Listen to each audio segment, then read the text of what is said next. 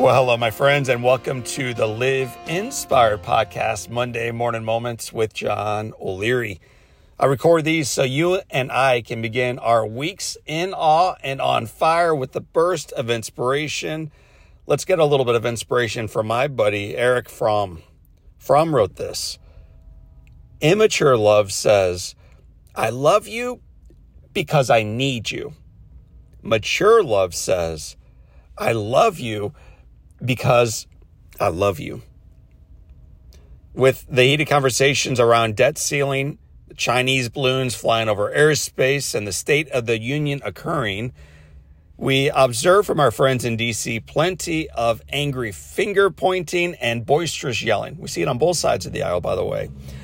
That anger and that discontent is echoed by many of the citizens that they are supposed to serve, with 36% of Americans reporting that they are lonely, almost 50% of marriages failing, and more than 60% of adults describe themselves as not very happy. It's easy to feel down, isn't it? Add on to that a war that continues to rage in Ukraine and a catastrophic earthquake decimating parts of Turkey and the already war-torn parts of Syria. And whispers of fiscal cliffs that we might fall off as a macroeconomy, and negative headlines populating the papers, and, right, the answers keep coming, well, my friends, into this swirl of chaos, little Cupid is set to fly and return tomorrow armed with arrows of love. I hope he brings a lot of arrows. Although marketers have simplified Valentine's Day by focusing solely on romantic love, the day could be so much more. What if instead of just couples celebrating their love with a box of chocolates or wrapped flowers or a dinner date, what if it was a day animated around real unconditional love in every relationship in our lives? My friends, for a moment, put the newspaper down and imagine people, here comes something radical, holding doors for one another, looking others into their eyes, greeting everyone with genuine smiles, putting others' needs ahead of their own. Briefly stop scrolling just for a moment and imagine instead seeking opportunities to put others first, and how this could positively influence our impact as a parent or as a child. I know we got a lot of kids listening, as an employee or as a boss, as a neighbor or a total stranger. For a day, let's stop living by our personal truths, my personal truth, wondering how everything impacts us individually in our lives, and instead be rooted in universal truth, asking what more can I do in the lives of those that I bump into and encounter through my life. There are certainly profound struggles we face individually and collectively. One path forward is to yell about it, to cross our arms about it, or simply give up on it.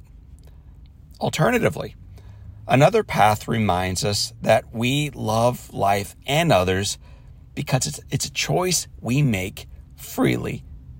What a great day, Valentine's Day, to celebrate the idea of being kind to others, to bring encouragement to the hopeless, to shine light into the darkness. What a perfect opportunity to be the embodiment of selfless love in a marketplace longing for it. What a perfect chance to set aside our personal judgments, our vain insecurities, our unremitting expectations of others. And what better place to start this important work than with the reflection in the mirror? Start at home, my friends. Start with you, but then take it outward from there. Media will continue to sell ad space on news of doom and gloom. Politicians will stoke the fires of distrust and unease and anger. Marketers will promote the perfect flowers and jewelry and gifts. But real love reminds us that real success, real meaning, and real peace will never be found in some talking head or elected official or wrapped box, but in recognizing the immeasurable gifts already received in life and the selfless desire to share those gifts with others. It's easy to love someone who loves us back and who we feel like we need. But unconditional love, and that's the call of our lives, unconditional love reminds us of the transformational gift of choosing to love others just because.